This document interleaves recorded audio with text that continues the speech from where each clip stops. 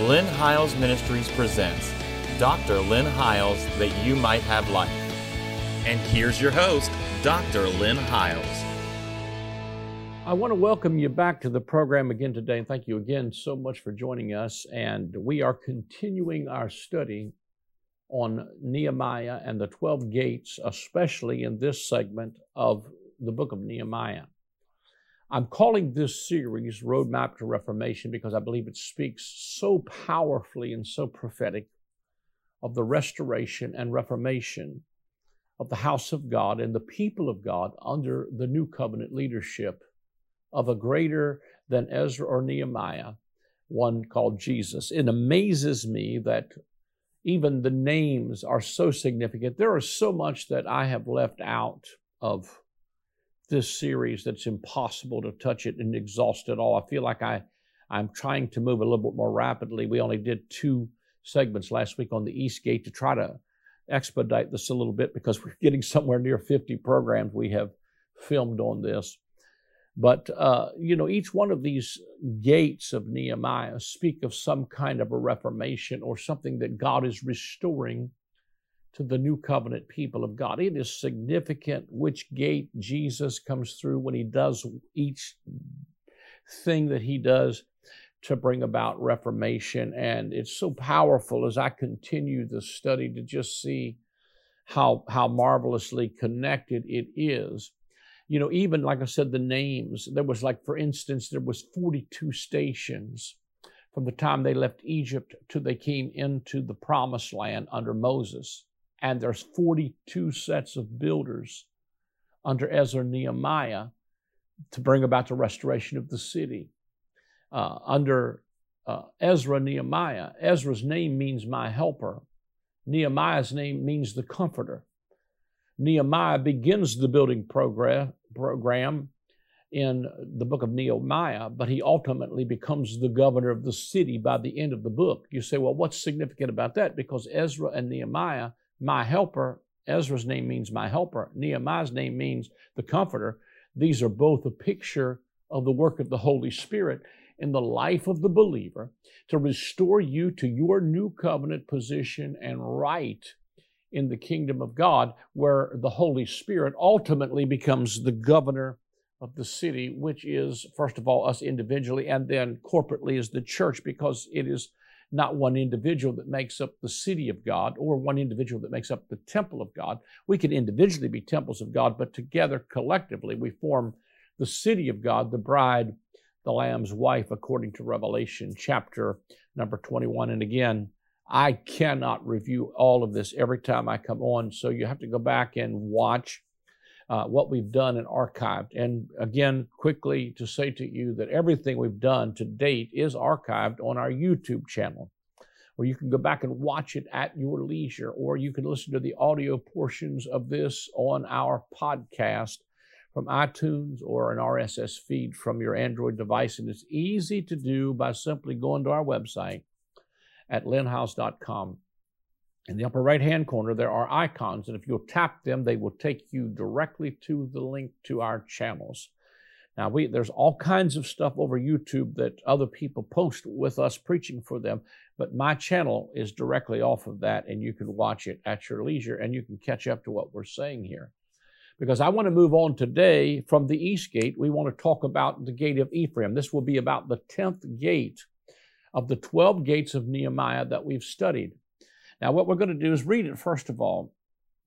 And the place where we're going to draw the text from is Nehemiah, the 8th chapter, verses number 9 through 18. It says, and Nehemiah, which is the Tirshatha, which means the governor, the Holy Spirit, if I could say it like that, which is the governor, and Ezra the priest, the scribe, the Levites, taught the people, said unto all the people, this day is holy unto the Lord your God. Mourn not, nor weep. For all the people wept when they heard the words of the law.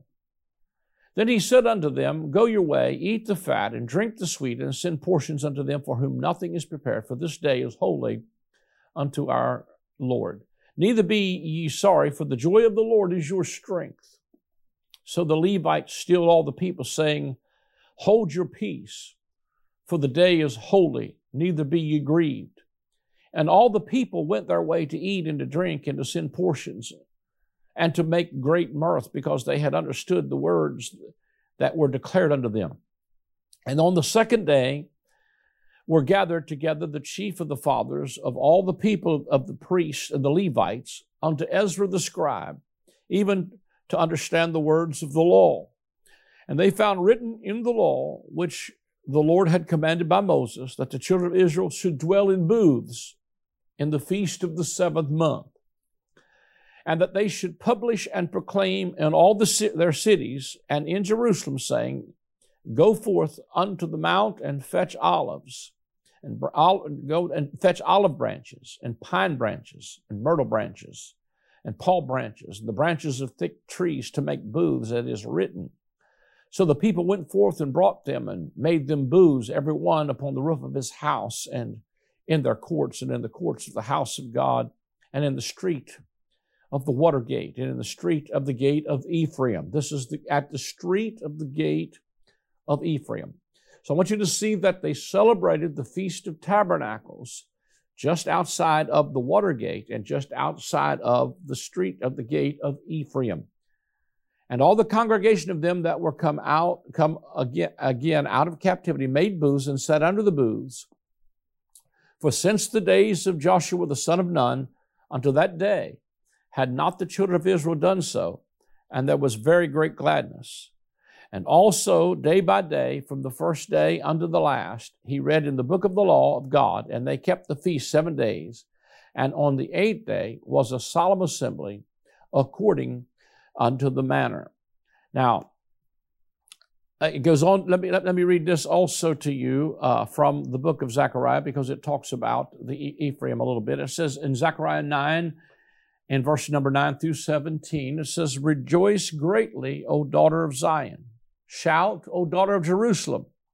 Behold, your king comes unto you.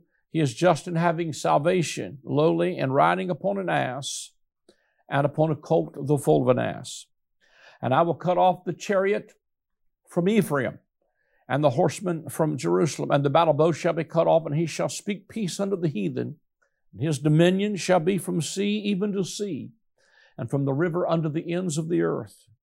As for thee also, by the blood of thy covenant, I have sent forth thy prisoners out of the pit wherein is no water. Turn you to the stronghold, you prisoners of hope. Even this day do I declare that I will render unto you double unto you.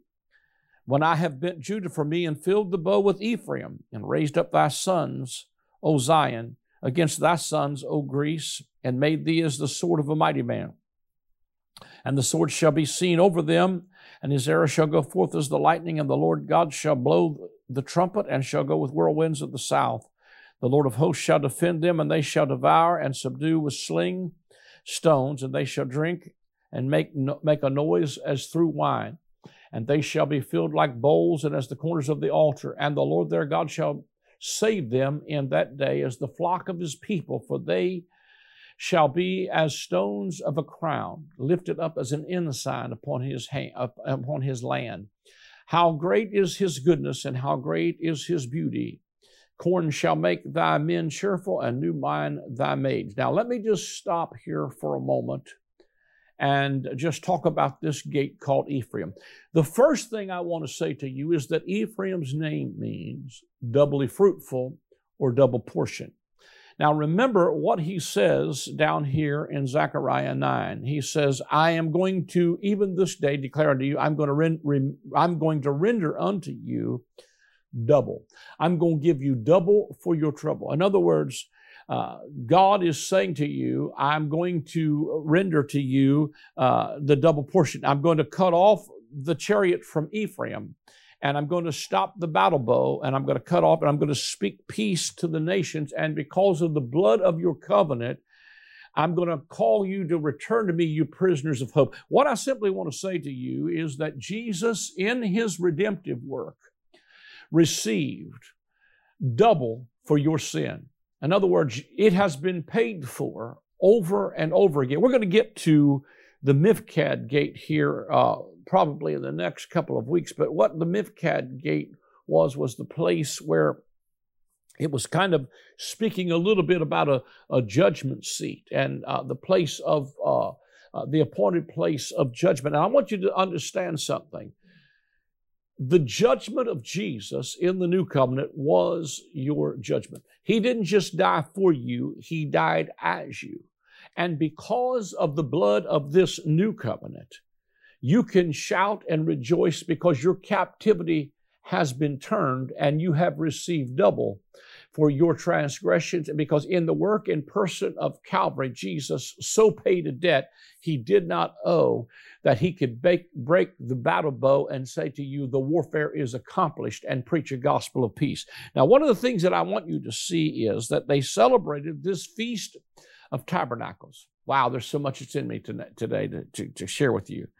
But in this Feast of Tabernacles, they celebrated it just outside of the gate of Ephraim. They came out into the gate of Ephraim and celebrated the Feast of Tabernacles.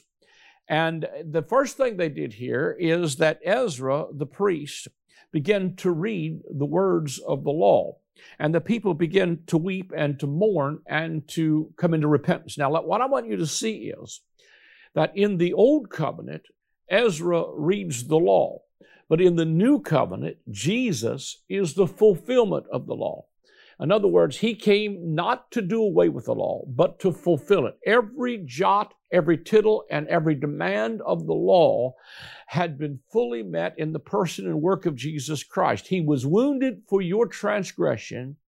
He was bruised for your iniquity. And the chastisement so you could have peace was laid on him. And he told them, this is not a feast and a time for mourning. This is a time of celebration, and this is a time of understanding you've received double for your iniquity and double for your sin, that even in the day of judgment, I'm probably jumping way ahead and mentioning too much about the Mifkad gate, but at the Mifkad gate, the scripture tells us that we can have boldness in the day of judgment, because as he is, so are we in this present world. Hallelujah. And as you begin to understand that, it's not something to be fearful of as a believer. It is something to rejoice and realize that your weeping and your mourning and your sorrow have been turned into joy, and that this is a season that when you come into an understanding of the Feast of Tabernacles, that you can go your way, eat the fat and drink the sweet, and send portions unto them for whom nothing is prepared. For this day is holy unto the Lord, neither be ye sorry, for the joy of the Lord is your strength. I believe that, in the economy of Israel, there was three major feasts, with feasts that, of course, went with each one of these feasts. But I want to just talk about the main feast. There was the Feast of Passover that speaks of the redemption from Egypt by the blood of a spotless lamb. They put blood on the doorpost, a lamb inside the house, and the Exodus began. 50 days later, they come to what is now celebrated as the Feast of Weeks, what we call, it was 50 days later, what we celebrate the Feast of Pentecost. And so just a few weeks ago in May, we celebrated Pentecost Sunday, which was the birthing of the church. Under the Old Covenant, in the Old Testament, they built a Tower of Babel, and when they built a tower that reached into, it was man's self-effort to try to build a tower that reached into the heavens. And at the Tower of Babel, God confused their language and scattered them abroad among the nations. In the New Testament, on the day of Pentecost, they come this time not to the Tower of Babel, they come to the day of Pentecost, and this time God gives them new tongues to speak with, and he turns them back in, he gives them back their heavenly language, and this time he doesn't scatter, but he begins to gather them out of all nations, and there's a gathering that begins at the Feast of Weeks, or the Feast of Pentecost, and many of us in the American church and around the world understand these two feasts. We understand Passover, and most of us have experienced the blood of the Lamb and the redemption of the blood of Jesus. And for those who have moved on into the Pentecostal experience, we have received and experienced the power of the day of Pentecost. But many don't know, and what's amazing to me is we got filled with the Holy Spirit, And we as Pentecostals put a sign in our yard that said we are full gospel, when the truth of it is we're only 2/3 gospel at best when we come to Pentecost, because there is a feast that is beyond the Feast of Pentecost called the Feast of Tabernacles, or the Feast of Gathering, or the Feast of Harvest, that takes place in the 7th month. Now, let me just say to you that if the Feast of Passover is something that can be experienced in the life of the believer, and that we've applied the blood of the Lamb to the doorpost of our hearts, and that the Feast of Pentecost found its fulfillment in Acts chapter 2, when the Holy Spirit fell on all flesh, and there were people there out of every nation that heard them speak in their own language. God restored the language that was confused at Babel and gave them back a pure language, a heavenly language. It was the birthplace of the church. Now, one of the first usages of the word church is when they came out of Egypt. God calls them the church in the wilderness. So the church was birthed in Acts chapter 2, and it was the beginning of their wilderness journey, if you will, their exodus. And I talked about 2 segments ago how all through the Scripture there is an exodus paradigm. It's not an accident that on the Mount of Transfiguration that Moses and Elijah speak to Jesus concerning his decease. The Greek word for decease there is the Greek word Exodus, because here's the leader Moses of the first Exodus talking to Jesus, who's the leader of the real Exodus. Moses led them out of the bondage of Egypt. Jesus is going to lead them out of the bondage of legalism and old covenant mentalities, being slaves and servants, into being sons and heirs of God. You also see the Apostle Paul write to the church at Corinth and said everything that happened to them under Moses happened to them as examples for us, upon whom the ends of the ages have now come.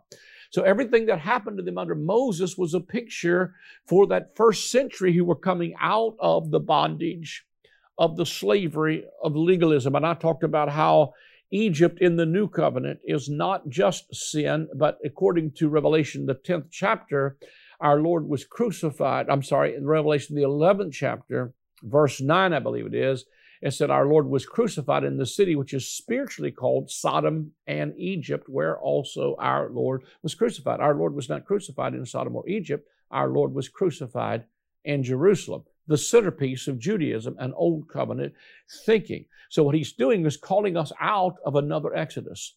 In the wilderness, Jesus fed the multitude in the wilderness. It was an exact replica of the first wilderness journey under Moses, because when Jesus feeds the 5,000, they just left the Feast of Passover, just like Moses and the children of Israel did in Exodus chapter 12.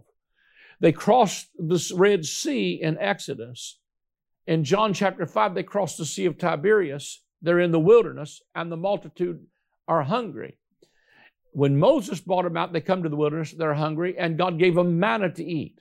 In John chapter 5, Jesus brings the multitude out of the Feast of Passover. They cross the Sea of Tiberias, they're in the wilderness, and he's going to feed the multitude. And in that wilderness, they said, "What sign do you show us that you're in fact the Messiah?" And he said to them, he uses this exact wording. He said, "Your fathers did eat manna in the wilderness, and they're dead. But I am the true bread that came down from God out of heaven." So he's showing them that another Exodus is afoot.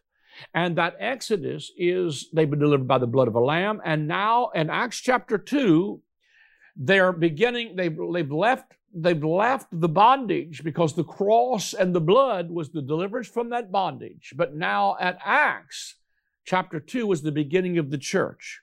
For the next 40 years, most of the New Covenant was written in the next 40-year transition period. The only feast that was not celebrated was the Feast of Tabernacles. And just like the children of Israel, when they left Egypt, they celebrated the Passover, and then they celebrated Pentecost at the foot of Mount Sinai.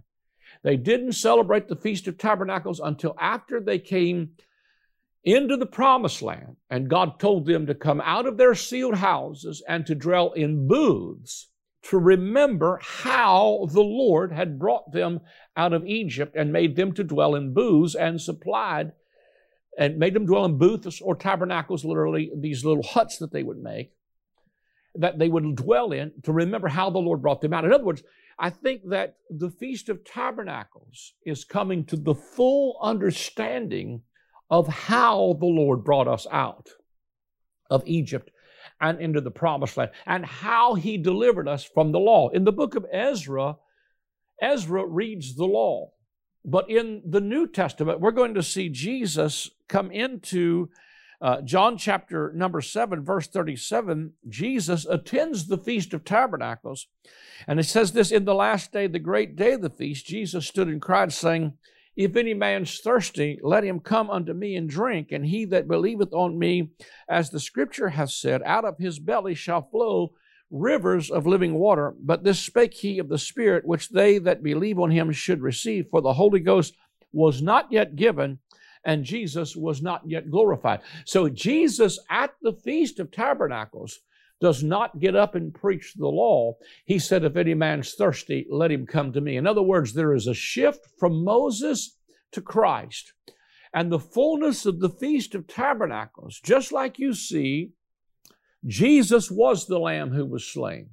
50 days later, they're in Acts chapter 2, and the Holy Spirit is given in fulfillment of the promise that Jesus made in John chapter 14, where He said, I will not leave you orphans. I will come to you. And I and my Father, we will come, and we will make our abode in you. In other words, He will tabernacle Himself in us. The Feast of Tabernacles, I believe, finds its fulfillment in its, just like you saw the natural feast fulfilled with Jesus at Passover, and then you see the natural feast of Pentecost fulfilled at Acts chapter 2, and the church is birthed, and for the next 40 years, the church is in the wilderness transition, coming out from underneath of the bondage of the law and leaving the legalism of that old covenant Egyptian paradigm, and they're coming into the promised land of the fullness of rest. But the way into the most holy place was not yet made while the first tabernacle still stood. So in the destruction of the temple in 70 AD, just like, hallelujah, just like the children of Israel when they came all the way through the wilderness and entered into Jericho, and then they celebrated the Feast of Tabernacles after they were in the land of promise. Here we find in the New Covenant and the book of Revelation, we find that the moment the city of Jerusalem, Old Jerusalem, is destroyed and the tabernacle is torn down by the Romans in Revelation chapter 11, that there's a new tabernacle and a new temple of God that comes on the scene. Revelation 21 said, behold, the tabernacle of God is with men.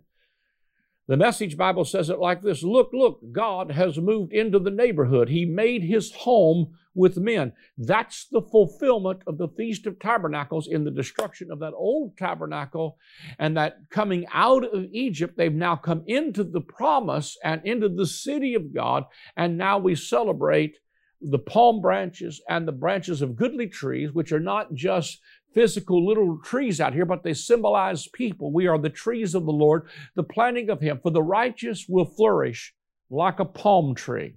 He will grow like a cedar in Lebanon. In other words, the branches of goodly trees that are being gathered are for the harvest of the nations to come together as one nation, one people that are drinking from the water of the fountain that Jesus stood up on that great day, the last day of the feast, and said, if any man is thirsty, let him come to me and drink of the water of life freely, and out of his belly shall flow rivers of living water. I believe that that's a fulfillment of the Feast of Tabernacles.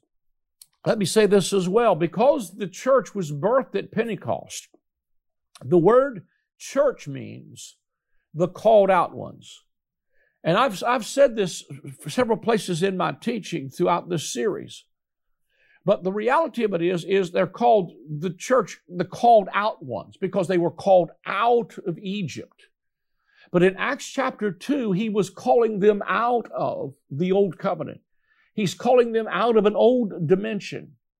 And they are about to enter into like a spiritual wilderness where there is a transition period where the old covenant, according to the book of Hebrews, was fading away, and a new covenant had been inaugurated, but was still coming on the scene, and that old priesthood was fading, and a Melchizedek priesthood was coming on the scene. And during that period of time, it was the church that was in the wilderness. That was the wilderness experience for the church spiritually, was from 30 AD to 70 AD. When you come to the book of Revelation, you see 7 churches that are in Asia. But from the 4th chapter of Revelation until the rest of the book of Revelation, the church is never mentioned. Now, I'm going to say something I think is powerful. Most teachers will tell you the reason the church is never mentioned after the 7th chapter, after the 3rd chapter of the book of Revelation, is because they were raptured out. I beg to differ with that. And the reason I do is because I don't think the church was raptured out after the 3rd chapter. I think the church simply is no longer in the wilderness.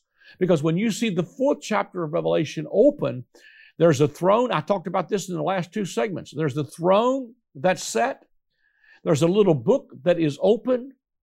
And there is a rainbow round about that throne inside like a new emerald. It's a picture of the new covenant. The rainbow is a symbol of a covenant. The throne is a symbol of the kingdom. And the one who's seated on the throne is a picture of the reigning King Jesus. It is in fulfillment of the promise to the overcomer in Revelation chapter 3. To him who overcomes, I will grant him to sit with me in my throne and will grant him to sup with me. Eat the covenant meal. The covenant meal is the new covenant meal that inaugurates the kingdom and the new covenant. So what has happened is the church is no longer in the wilderness. Now they're called the kingdom, they're called the bride, they're called the city of God, but they are no longer in the wilderness. They have now come into the promised land called rest in the finished work of Jesus Christ. Hebrews 4 declares that promised land is rest in the finished work of Jesus Christ. So they're coming in to celebrate the Feast of Tabernacles. A harvest took place, I believe, in the 1st century where he harvested the sheep from the goats, the goat nation, and those that were his and those that were not his. And the kingdom was taken from natural Israel and given to the nation, producing the fruit thereof. Now, I believe that's an experience we can experience in the life of the believer today as well. Well, we're out of time. I can't take much more time. But if you'd like to sow a seed in the ministry, please simply go to our website. And there's a place where you can give via credit card through our PayPal server. Also, you can call the number on the screen and someone will take your call, your credit card there, or you can send a check or money order to the address that will come up on the screen. Take time to do that today. We do need your help to stay on the air. God bless you and thank you for joining us. I am excited to announce the release of my latest book titled The Great I Am. In this book, we will explore the 7 times in the Gospel of John that Jesus says, I am. When he uses that phrase, it is always in contrast to something from the Old Covenant. For instance, they thought Moses and the law was the door into the sheepfold, but Jesus said to them, I am the door. They thought that Israel was the true vine, but Jesus said to them, I am the vine, you are the branches. As you read the pages of this book, you will discover that Jesus removed the covenant of death and replaced it with the covenant of life. Get your copy of the book, The Great I Am, today.